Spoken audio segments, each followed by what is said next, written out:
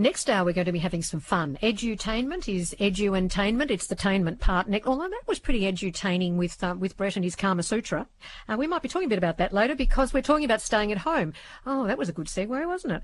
Anyway, as I said earlier, this time of COVID is also a time of difficulty for some people. We well know it, and that can be around grieving. CEO of the Centre for Grief and Bereavement is Chris Hall, and Chris is on the line. Chris, hello.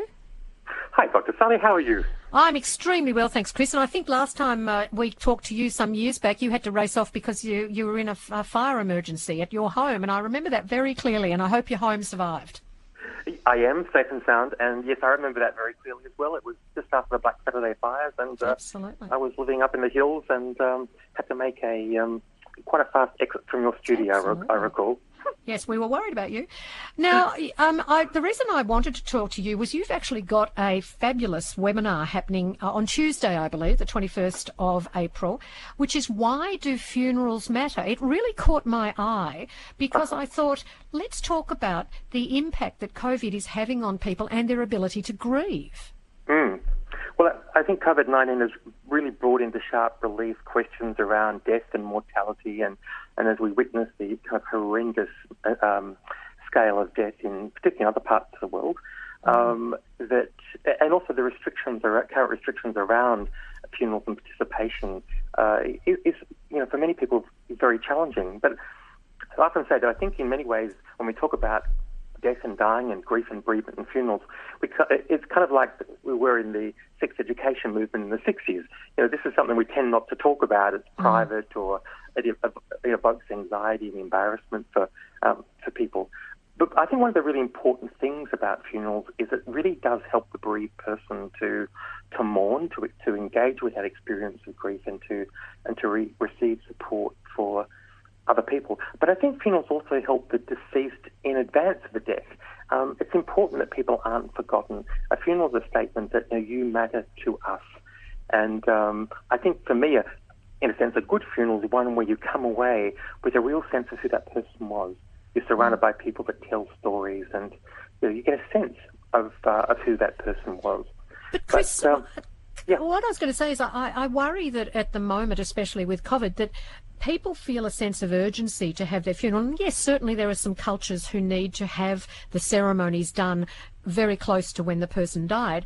But for those people who it's not a cultural issue, is there a time limit on when you can have a memorial service or funeral? What you will? No, there's not. I mean, there are some practical issues around funerals, but there's no rule or law that says the funeral has to happen 2, 3 or 4 days after the death.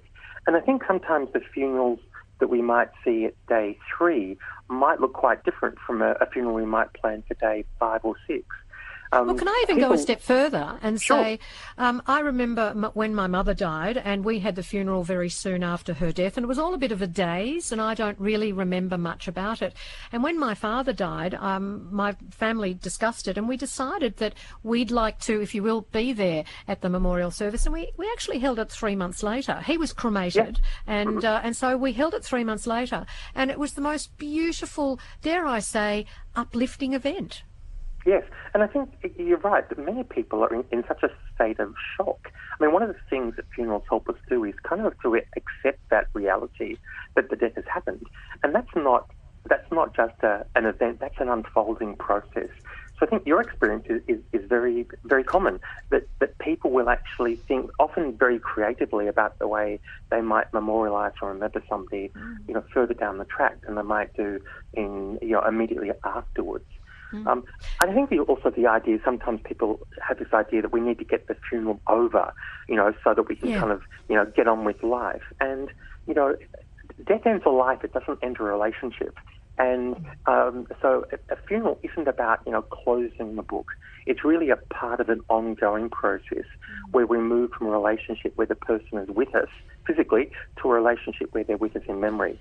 And so I think it's... Yeah. I was going to say, especially when someone chooses cremation, there's definitely no time limit on when you hold that service. Obviously, if there's a body to be buried, and there is still provision to do graveside small funerals, but it must be awfully difficult when family members can't attend. And on that note, John's on the line and he's got a query. Hello, John. Oh, good evening, Sally and guest. Chris is his name. Look, I do think all these restrictions are doing more harm than good. And I do hope that we get back to normal ASAP, because we don't want this awful sort of authoritarianism that we're getting from both the federal and state governments to become the new norm. We do not want that. We want to get back to normal. We want to be able to grieve, attend funerals in any number we please, and please, can I just beg the Australian people, don't allow the government to impose its authoritarian stance on us, the people. Okay, John, well, can I comment on that? Because I'm a person who will probably die if I get COVID-19. I don't see this as, and I hear what you say, I don't see this as authoritarian. I don't even think it's political. I think it's a health edict. So what you're saying is you want the health people to back down, let us all go out.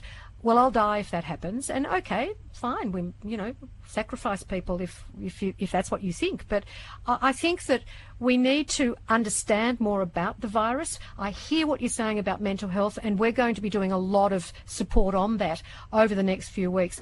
I thank you for your input. And Chris, would you like to comment?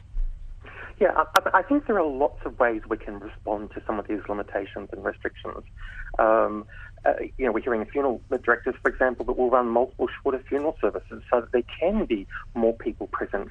I'm hearing from colleagues where the funeral is being live streamed and families are in their cars and they join the funeral procession as it goes past the home where the person lives. Yeah. And it goes, look, I think both of us, my heart aches for John, and I agree with his wish, but I think we have to be circumspect about this. This is not an authoritarian edict. This is a health edict. Chris, we're going to take a break. When we come back, I want to hear more about this webinar you're doing on Tuesday. We'll be back after this. Sure. I'm speaking with Chris Hall, who is the CEO of the Centre for Grief and Bereavement. And Chris, the Centre for Grief and Bereavement, you run courses for people and you're doing this online webinar on Tuesday. Tell us a bit about it. Yeah, so this is a webinar on why do funerals matter, and it really does address the question about what's the role that funerals play in both bereavement and also in our experience of adjusting to death. So the speaker has a long history in training within both the funeral industry but also the community more generally. And he, like you, raised the issue that in many cultures we remember the bereaved, the deceased person at multiple times. It's not just the funeral that has that important role, but the important role of symbols such as rituals and flowers, the importance of gathering people together, bringing community together, of helping people experience and walk through their grief. And he also talks about the importance of the presence of the body, and that there's somewhat of a trend for there to be no funeral.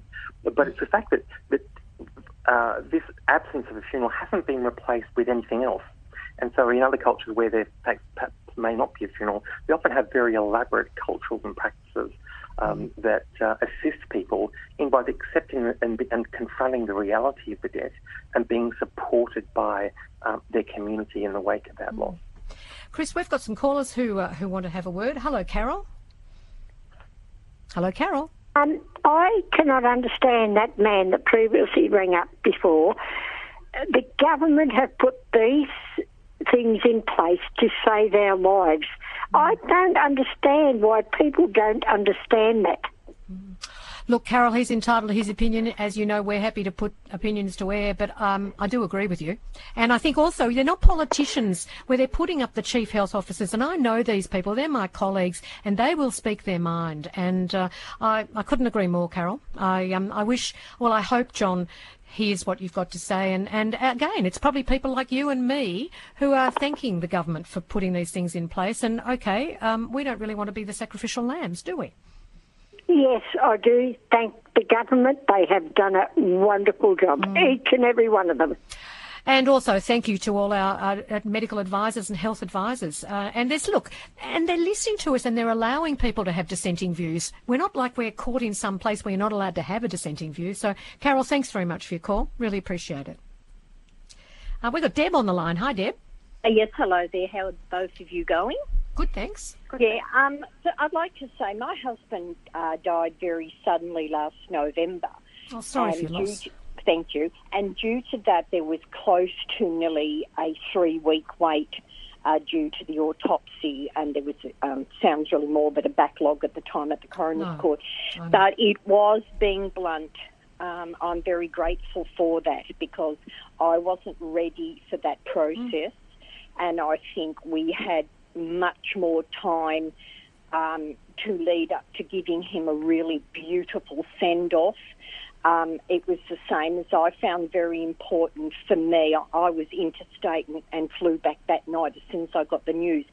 And I was allowed to see him the next day. And that, again, I'm grateful for. So I think that helped. Nothing really helps, but it is part of the process that I am very grateful that I had that time, that I'm very grateful that I could give him a wonderful send-off. And if I can just say, Sally, I think the people that are talking about, you know, how it's not right this and right that, in the blink of an eye, my dad could have still been alive at 94 and he would have been threatened. There's so many people that are losing loved ones who can't really go see them, like say if it's an elderly person. So I think knowing compounded terrible want to die grief, that I think this is not a big ask for us as a community to go, okay, we're still individuals, but let's do the right thing by everyone else. All the people that are cancer patients that are affected by, you know, and I mean, I'm sorry, I'm digressing, but I don't understand, like the other lady before said, and I think grief is so overwhelming, and unless you've sadly been in a position where my friend's lost her husband and recently, and I think, oh my God, she couldn't give him the old style send off at the funeral. And I've told our sons, Deb, I'm sorry to interrupt, but if I don't go to a break, I'm going to get in all sorts of bother because we'll go. But no, don't apologise. Thank you very much. And Chris, I don't know that we're going to have much more time. Thank you so much. I think I'm out of time. Chris Hall, grief.org.au to find out more about the Do Funerals matter. We'll have you back after this.